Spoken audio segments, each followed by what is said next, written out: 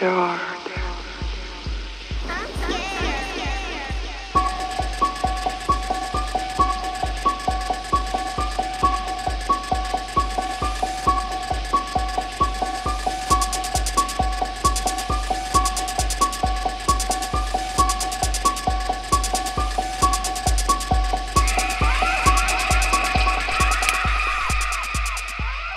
Welcome to the Collective Nightmares podcast. I'm Marshall. And I'm Laura.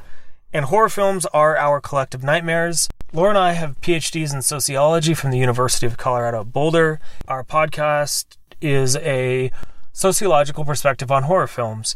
You can check us out on Instagram at Collective Nightmares, Twitter at Collect Night. We do new episodes every Thursday. We have a Patreon page where there's exclusive additional content. We have more of that coming in October. We are half an hour away from October 1st, which is Halloween season officially. Halloween all year round for us, but so we'd love it if you'd subscribe, rate, review, and if you will subscribe to us or contribute to us, we'll send you stickers.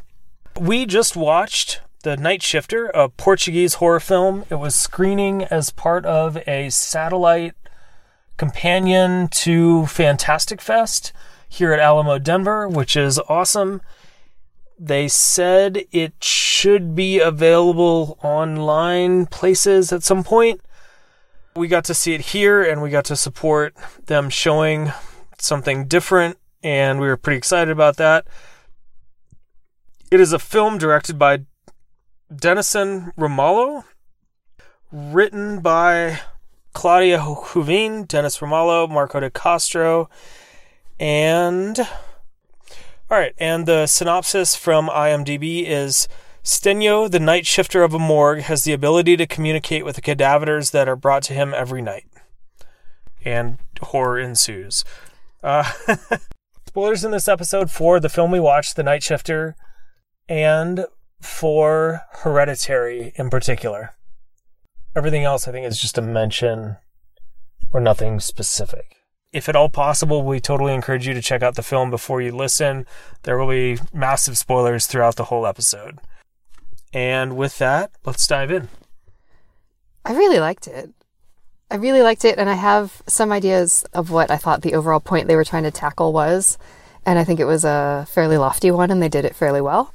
And yeah, I enjoyed it for a lot of reasons. Although I will say it was unpleasant to watch in maybe a way that horror tries to be. I feel like I shouldn't critique it on that, but it was gruesome in a very authentic way that made it really unpleasant to be in the room with him, because the gore wasn't gratuitous or over the top, and that made it worse because it felt real.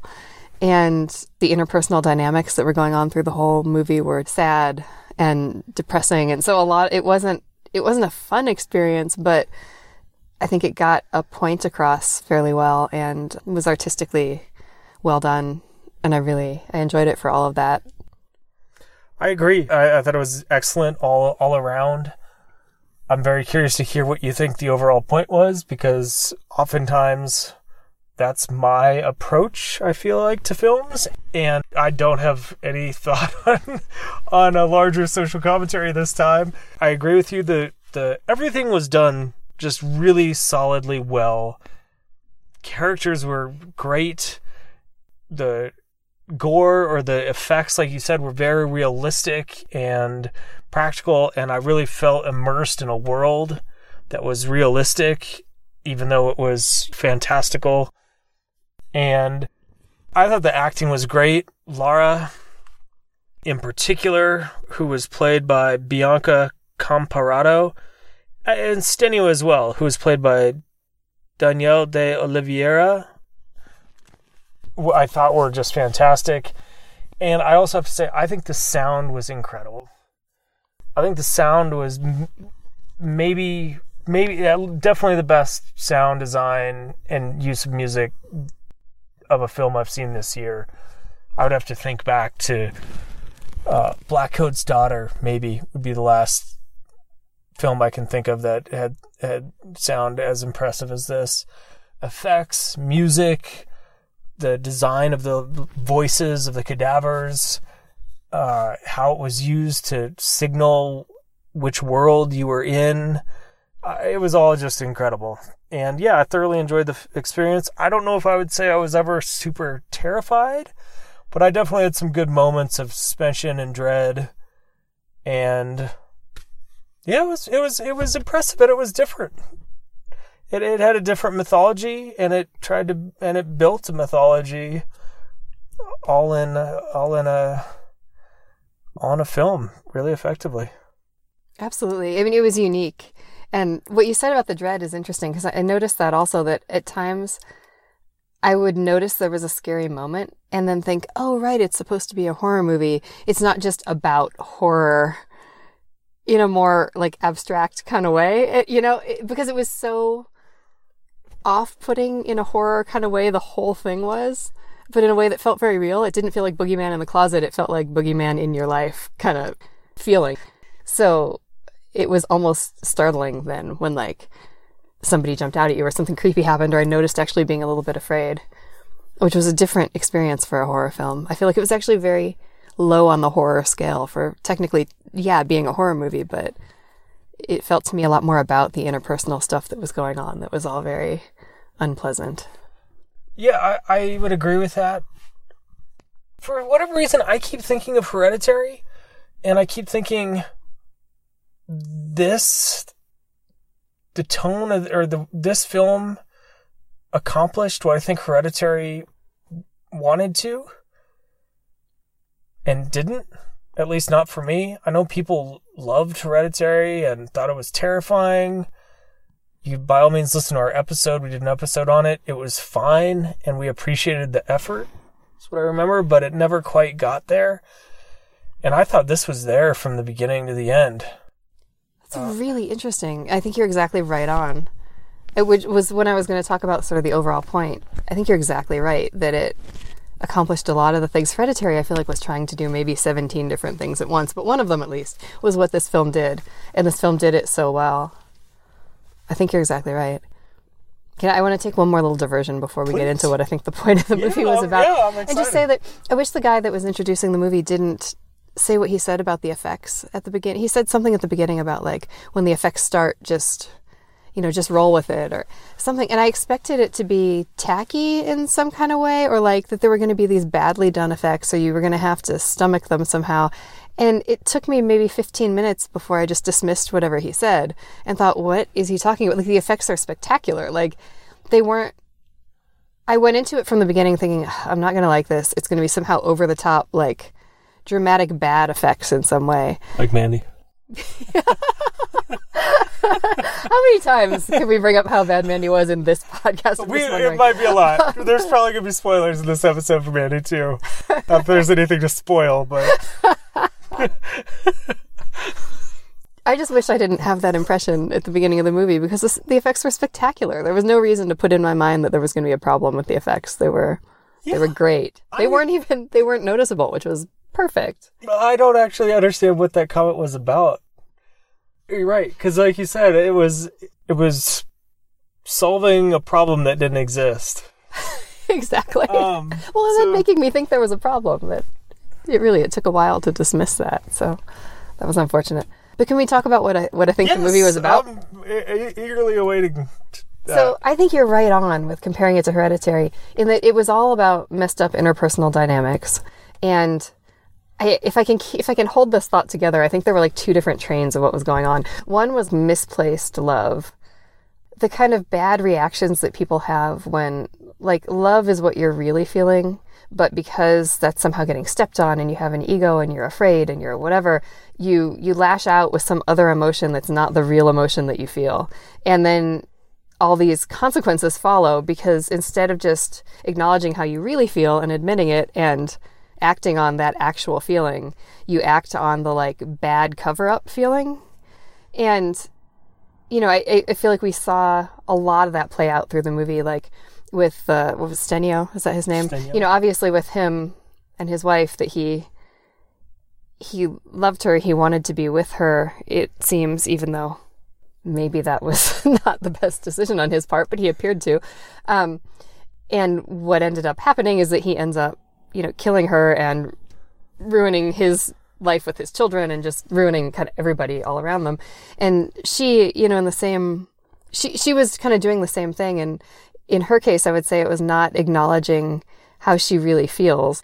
Instead of being willing to live with whatever the emotional life that she actually had, which apparently she's in love with this other person, which it looked to be true because as soon as he was going to leave her, she like flips out and wants to be with him. And, you know, and she loves her children too, apparently, but whenever she's around them, all she's doing is screaming at them and saying she hates them. I mean, basically. Yeah. But, you know, she's got their names on her neck. And I believe by the end, you know, she wants her children with her and they're kind of this bargaining chip. And it's like, even though probably what was underneath all of that was actually love, probably.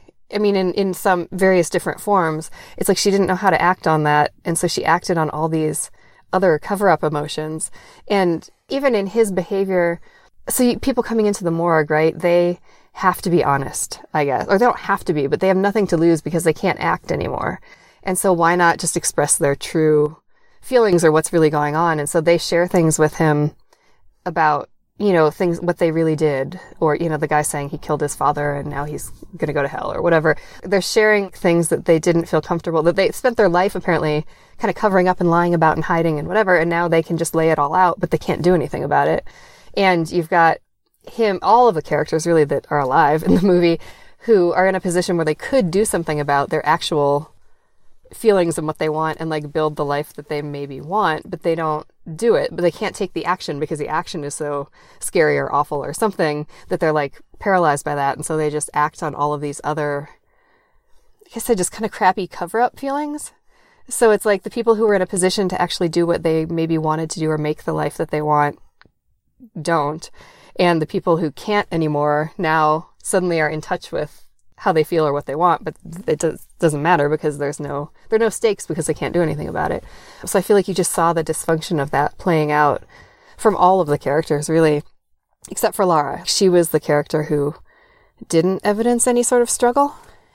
And we can talk about that maybe more when we get to like character continuum. That actually bothered me that she was so sort of angelically presented. She had no problems. And you could say, well, maybe she's doing the right things in life to deal with her own. She's lived a life where she has just been kind of true to herself, or however you want to say it. She hasn't done all these sneaky side routes. You know, even the way that Stenio, the way that he ends up killing his wife, right? He can't even take the action to do it. But he can't even take the action to do that. He decides he wants it done, so he does this sneaky backhanded way to try to get it done without him actually having to do it, which backfires in a million different ways. And it's like people not being able to like follow the path that they sort of should be on leads to all these disastrous consequences. And she was our counterpoint, as in that she didn't seem to have those disastrous consequences, but she also was totally vapid. She had no personality or struggle or interests or anything. She was just there as look, she's fine. And I didn't like that, really. I would like to have seen her as a counterpoint where she had some sort of struggle but dealt with it differently. And so her life wasn't a train wreck all around her because she was dealing with it properly. And then you saw all these people who were not dealing with their emotions and their needs or whatever it is. Kind of, for different characters, it was like different things, but they're not dealing with that right. And so then it's like cutting off your nose to spite your face or something, right? In order to save some little thing that they don't want to experience this. And so they end up just blowing up the entire world instead. I think that's great. I like those ideas. And so can we tie those two together? Can we tie what if we have dead folks who can no longer act on the things that they can do? All they can do is share, and now they are sharing honestly. And we've got, as you said, folks who could still do something, but nobody does, or could deal with people honestly and share and don't. The message is you need to share and be honest while you're alive. Is that just as straightforward as it? Maybe. I kept thinking something along those lines, and I don't know if it's like if honesty is exactly the right. Maybe it is. It's like honesty / maybe having the guts or something to actually acknowledge how you feel and what you're doing and take steps to address that rather than like the way that he kills his wife, right? And not that, again, killing your wife is not the best example to use for something you're trying to accomplish. But even so, I think there was a reason that he did it that way. He couldn't address this through his own actions in his own life. And so he takes this convoluted route where he doesn't have to actually do it, and he doesn't have to face any consequences, and he doesn't have to own up to it. He can just go home and be like, oh, how terrible. I didn't want that to happen. And then what ends up happening is 5 times worse than what he was even intending in the first place. I guess I should say he wasn't trying to kill his wife. He was trying to kill the other guy, and his wife just... That's very interesting, because throughout the film, he does not act. He doesn't kill his wife directly. He doesn't confront her. He doesn't confront the baker. And I guess we should say, because I made the mistake there, that he wanted to kill the baker, not his wife. Right. But he still didn't go kill him. Like, right. Exactly. Your point still stands. Yeah. Yeah. He wouldn't kill Lara. He didn't discipline his kids. So smaller actions even. And there was one more. He wouldn't kill his wife. What is her name? What was her name? Odette. Odette. At the very end, as a spirit or a demon or whatever it was. And so he is really passive. And we break out characters, which I guess we're doing character continuum now. So he's ultimately passive, right? I wonder if stenio as a root word has anything to do with like writing, like stenography. Like he's the scribe, he's just the messenger. He doesn't ever act. And I also have to say I don't think that's how it's used, but I think Odette is a great name to use as like someone who owes a debt. Like you could name someone Odette, and I don't think anybody would ever put that together. All right, that's an aside. Can I jump in with two things just on that? Yeah. One, also, this isn't him acting, but sort of it is. When he's sitting at the table with his kids, even, and he starts trying to talk to them about something, and they won't listen to him. And then, he's hurt that they won't talk to him because he loves them and he wants to connect with them. And so he screams at them and tells them how terrible they are.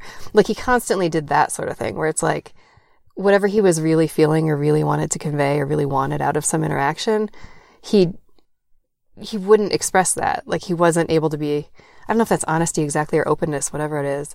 He would just always resort to this other, like I said, crappy kind of cover-up emotion.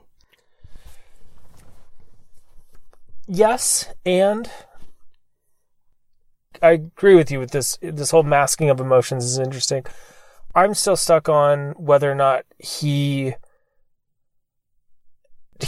does anything behaviorally. And I feel like at the dinner table, he's still only talking. Like he barely ever even like hugs his kids. He doesn't ever touch or work with anybody.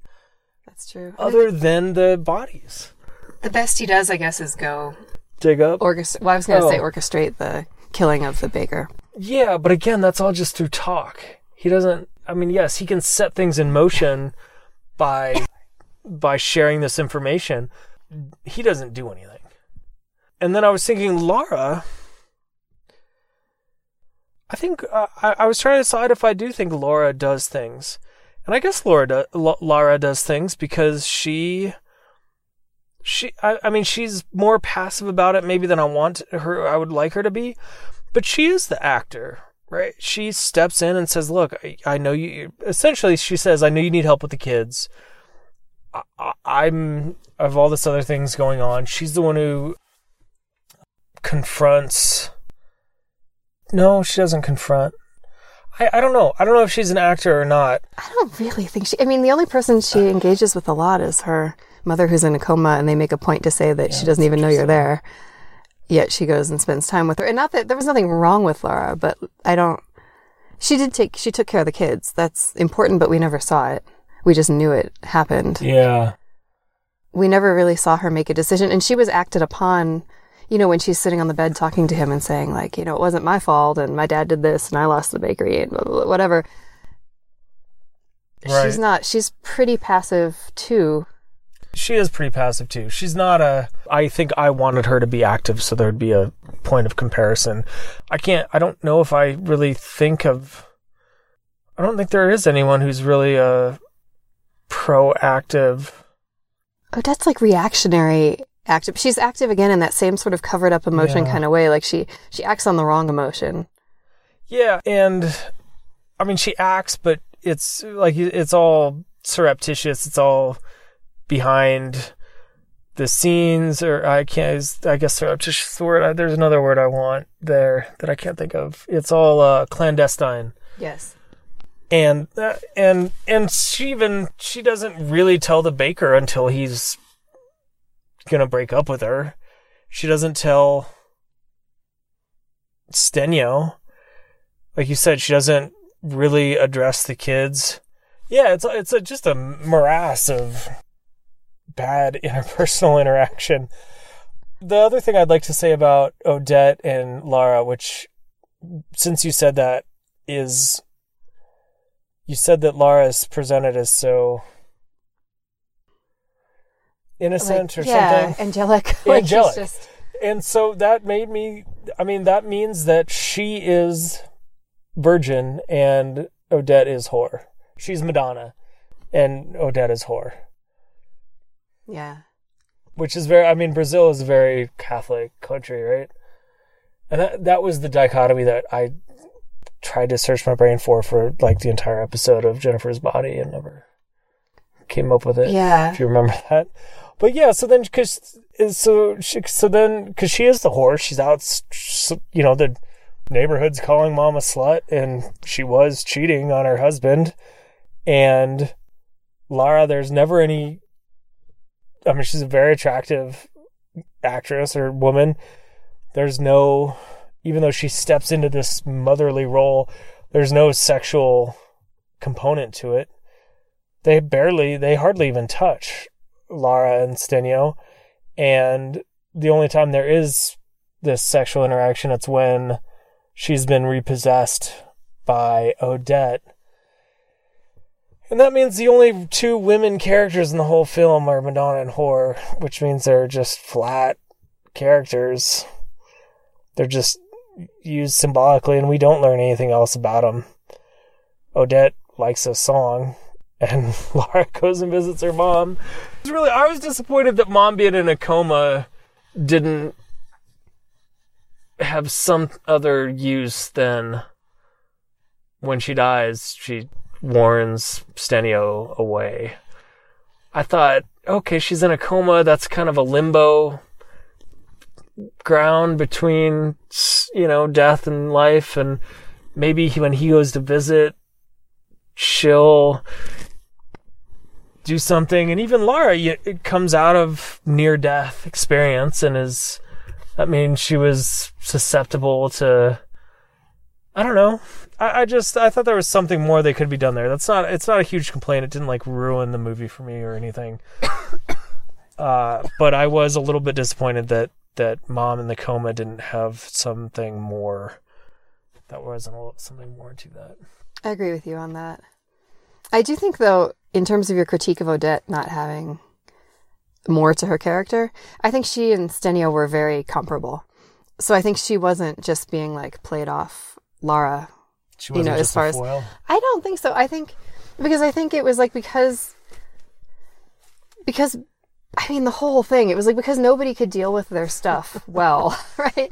It just kept blowing up everything around all of them. And I thought there was something really meaningful, I guess, at the end when he says to her, "Let's go," and they walk out, they leave at the same time. Like they both left the family, left their kids, left all the people around them and people that they care about. Basically, they're both left with nothing, not even really each other, but they're sort of stuck with each other in a way, as in they have to follow the same path together, but they have no connection anymore because they messed that up also. And so I think they both engaged in the same kind of bad behavior. It was a little bit different, right, but it was the same kind of thing. It was not actually acting on how they feel and not communicating how they feel and not in being inactive. And so they're left at the end to walk the same path alone, basically alone but together, Yeah, I think that's great, and I like that I could see that as an allegory or a metaphor for breaking the cycle, because then they're kids. And then that made me think that Edson, the boy, I was also disappointed that the daughter, Sisa, she didn't do anything. She barely spoke the whole movie. Edson, however, was doing things, but I was thinking that Edson is honest. The kids are at least honest with their feelings, right? Edson in particular. Dad, you're a hypocrite. You come home in a cop car. I don't. He confronts him directly, and he's angry, or he's sad, or he's lashing out, but he does at least try and he does at least have this honest confrontation with his dad. Dad, you're a liar, this and that, whatever is going on. So maybe there is some sort of, like you said, okay, now that these toxic parents are out of their lives, maybe Edson and Sisa have some hope with Lara. Lara didn't ever do anything deceptive, did she? No, that was the thing. It's Lara didn't do anything. You got the impression... So she was neutral. I think so. And I think from her demeanor, she apparently wasn't destroying everything in her life. She didn't seem that, she didn't seem like she brought chaos with her, whereas everybody else did. And so that's good. But I would like to have seen her really just have to struggle with something differently, to see how she did it differently, such that, because I don't want the message to be some people are just train wrecks and some people have wonderful lives.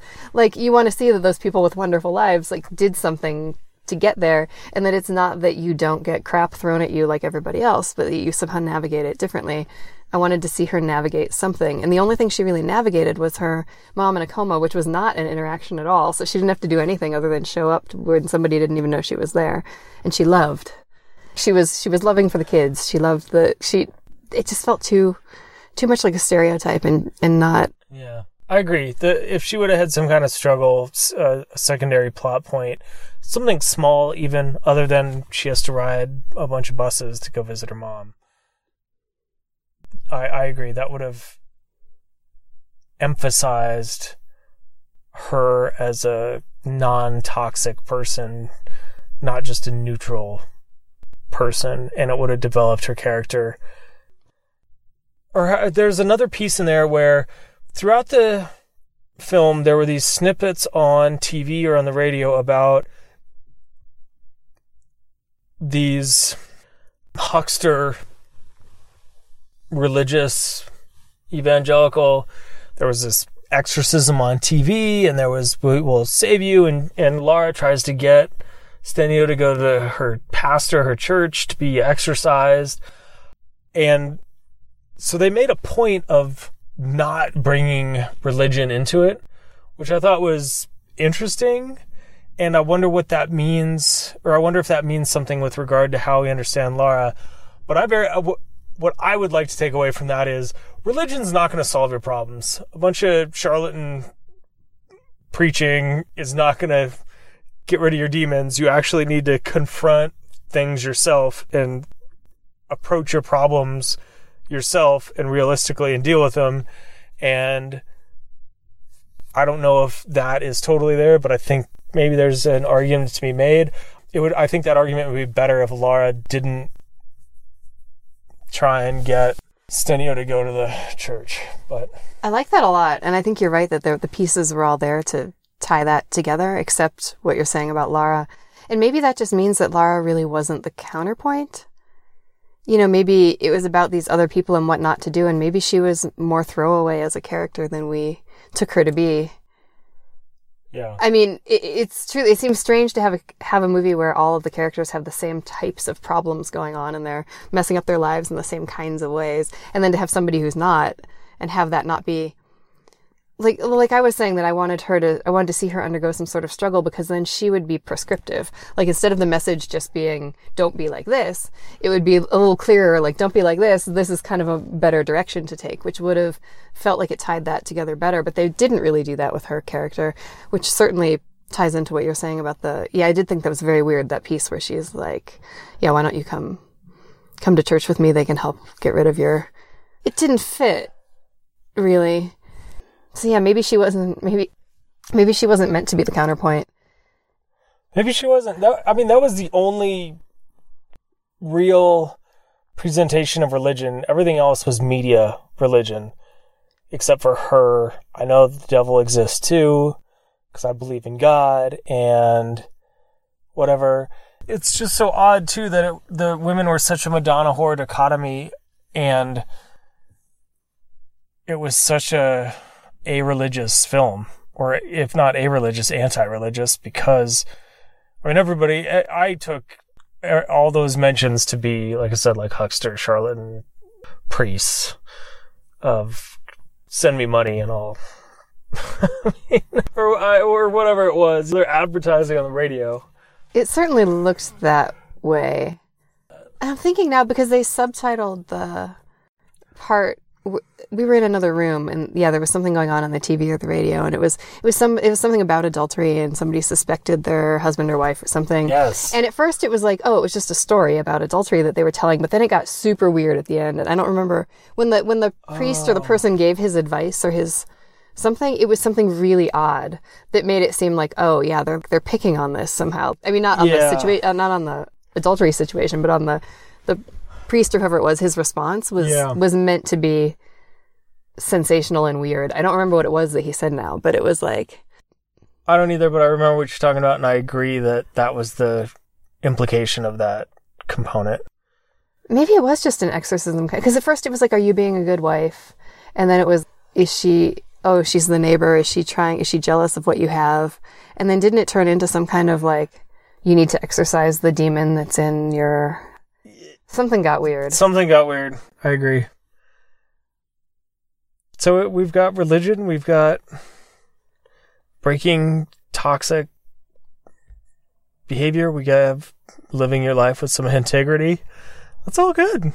Those are all good. And in the process, it was just really well done. It was immersive. Maybe Laura stood out because the actress had such a presence, and she was meant to be, like you said, more of a just placeholder character, so that somebody was taking care of the kids sometimes. Or maybe I don't know, maybe I was just smitten with the actress. I don't know. I just thought she had presence. I thought it was funny that you said her acting was so good, because I mostly dismissed her. No, I mean, she was pretty. She stood there and looked angelic well. But she didn't actually like do anything or really express any range of emotion. Really. Stenio was great. I believe Stenio all the time, really. He played that role. I liked Odette also. I didn't. Yeah, Odette was good.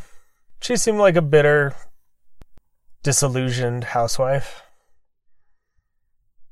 And I would still say it's interesting the parallel you drew at the beginning to Hereditary, because a lot of this interpersonal dynamic that we're talking about, they really did get at in Hereditary. Like, the family wasn't really functional. The son, nobody talked about what they were actually feeling. Yes. Nobody acknowledged what was actually going on. People used these sort of crappy cover-up emotions. So, the mom really wanted, like when they were all sitting at dinner that one day, and it's like she really wanted to be respected as a mom or something, and instead she just screams at everybody and tells them she hates them, and it tells the kid it's his fault or something awful, and then the kid is all upset. Nobody is getting at those sort of underlying emotions of how they really feel. Everybody's acting on this plane of just the crappy cover-up stuff, and you just see that snowball interpersonally throughout the film. And Gabriel Byrne, and the father is like Lara. He does nothing. He just is there, kind of. Right. He's completely passive in these same ways. Yeah, I agree. And I have to dump all over Mandy a little bit. Sorry. I mean, the contrast was so striking of, this is how you do things so that something has impact. You vary, silence and dramatic music, and you have moments of pause, and then you have moments of action, and things move. The pace varies depending on the urgency of the plot and the story. Oh my goodness. I think we can just about call it. Yeah, I think we can too. I was really fairly desperately trying to bring in something more concretely sociological. in. That's what I'm stalling a little bit for that. We can cut this, but not really. I mean, it's like everything is sociological somewhat, but yeah. I can't think of any societal influences that really push people to engage in these types of behaviors and cover-ups and things that we're talking about. I mean, nothing other than no, because it feels like mostly interpersonal hurdles. It's unpleasant to have to discuss these things, or it's unpleasant to deal with it, and so you try to cover it up in 1,000 ways, and then you end up with like what was that movie in Vegas that was good? Very Bad Things? Yes. You end up with like that sort of situation happening where it just gets worse and worse and worse and gets out of control because you wouldn't just deal with the problem in the first place. There ought to be a subgenre name for those films. There probably is. We need to find.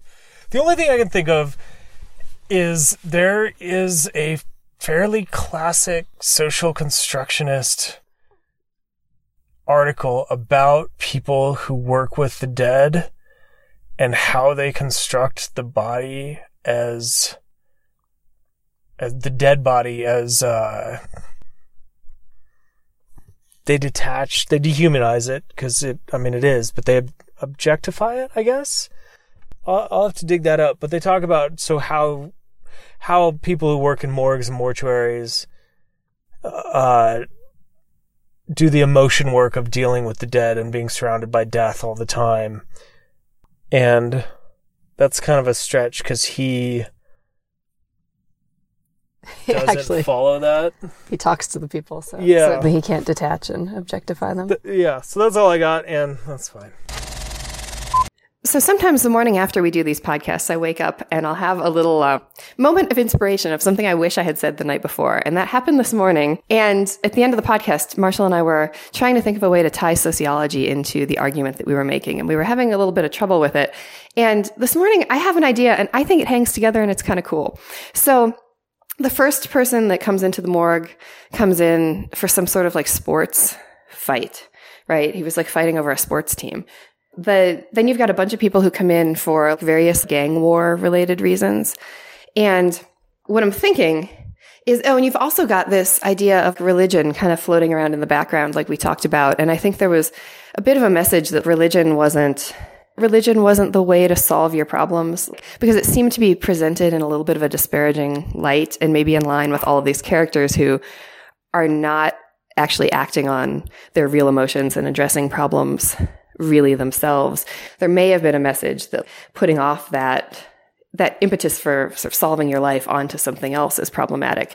But if you tie all those ideas together, I think you can get something that ties into Marx's idea of false consciousness. And as best I remember, Marx's idea of false consciousness is this idea that in a capitalist society, in order to keep the society running and keep people oppressed by the capitalists, right? And I'm not necessarily saying this movie was about capitalism, that in order for that to happen, people need to be oppressed and then also not rise up. And so in order to stop people from rising up, it's helpful to have them have other things for them to care about, such that they're distracted by things that don't really matter so much in terms of affecting their actual life, but they think they matter and they focus on them as though they matter. And so they don't end up actually taking the actions that they could take that might change their real life circumstances and stop them from being oppressed.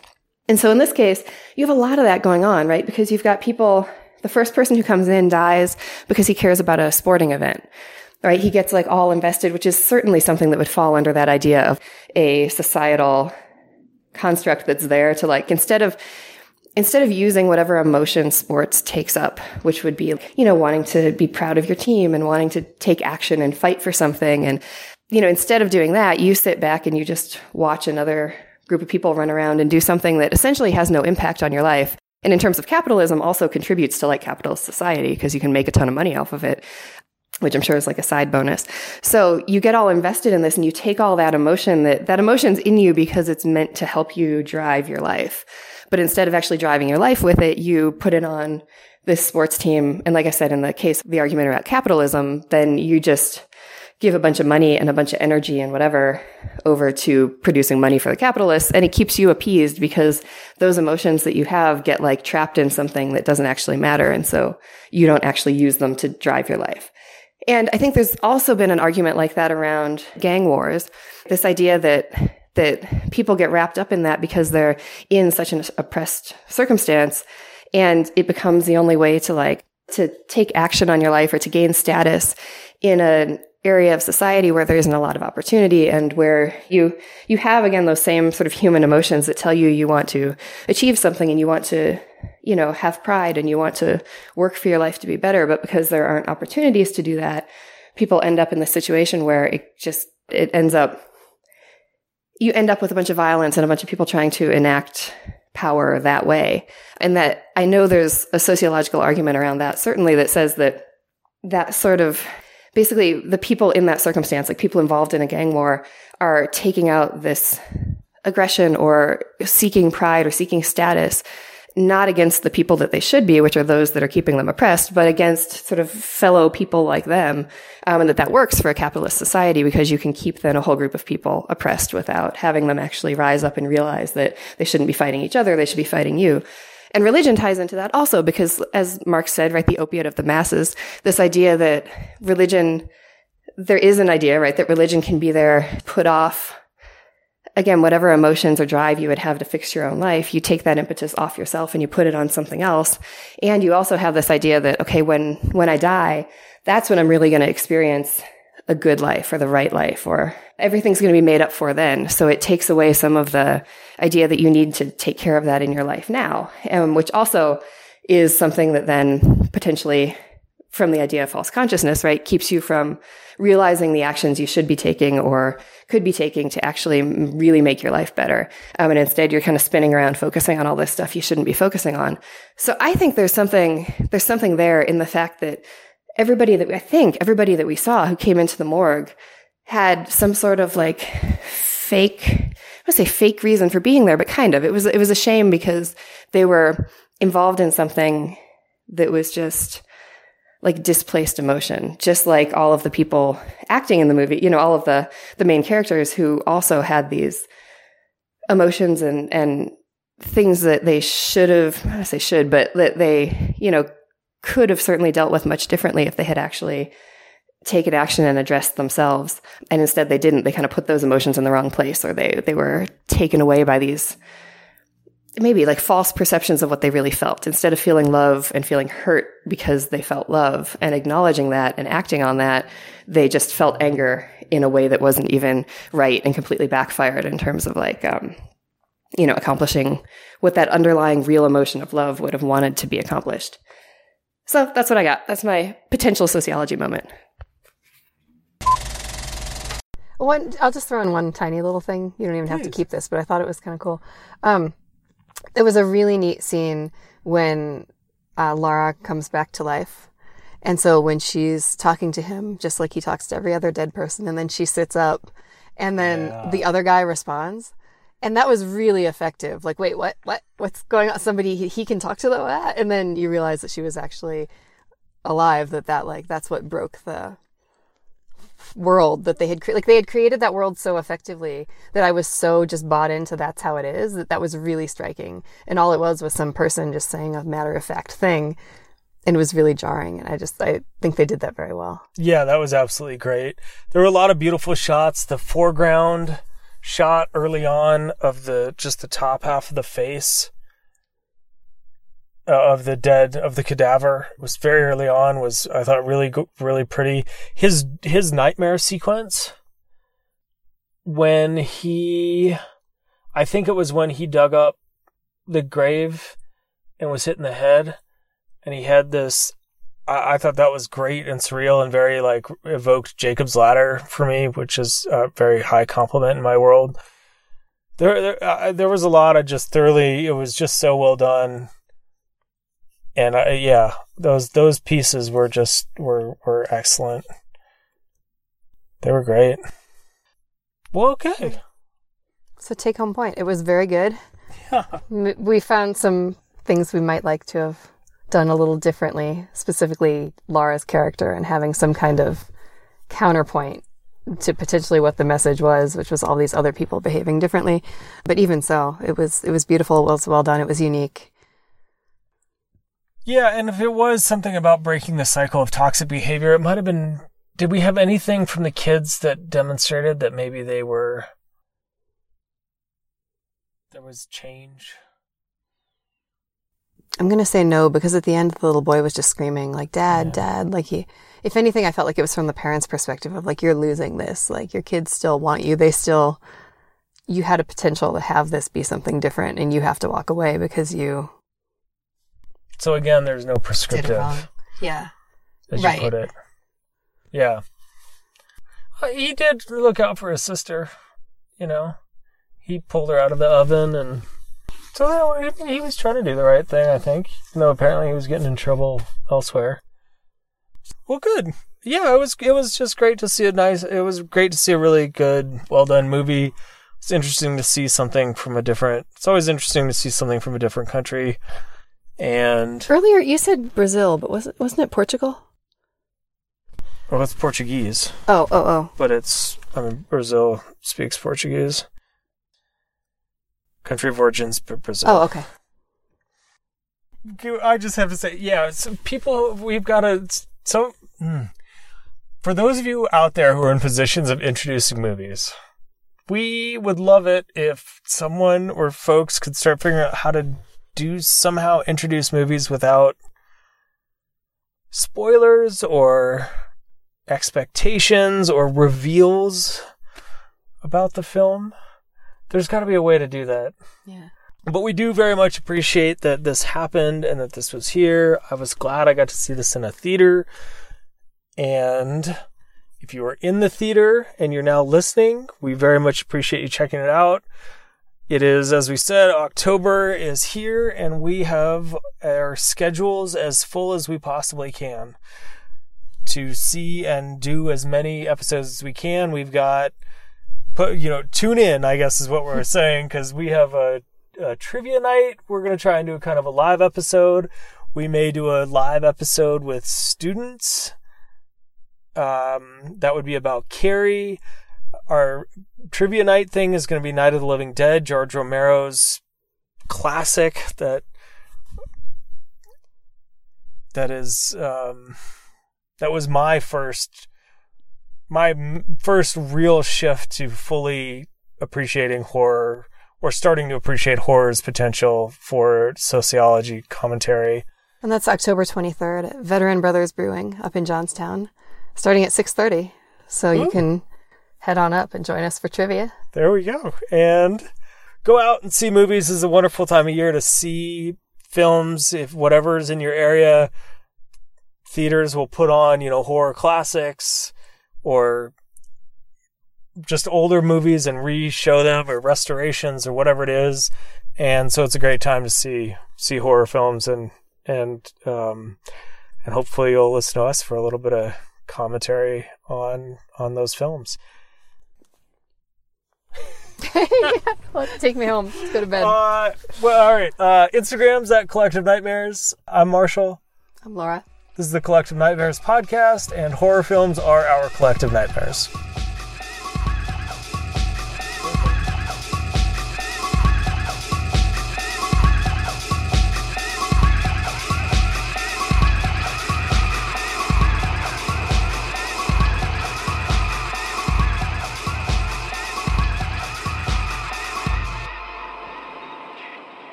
Okay.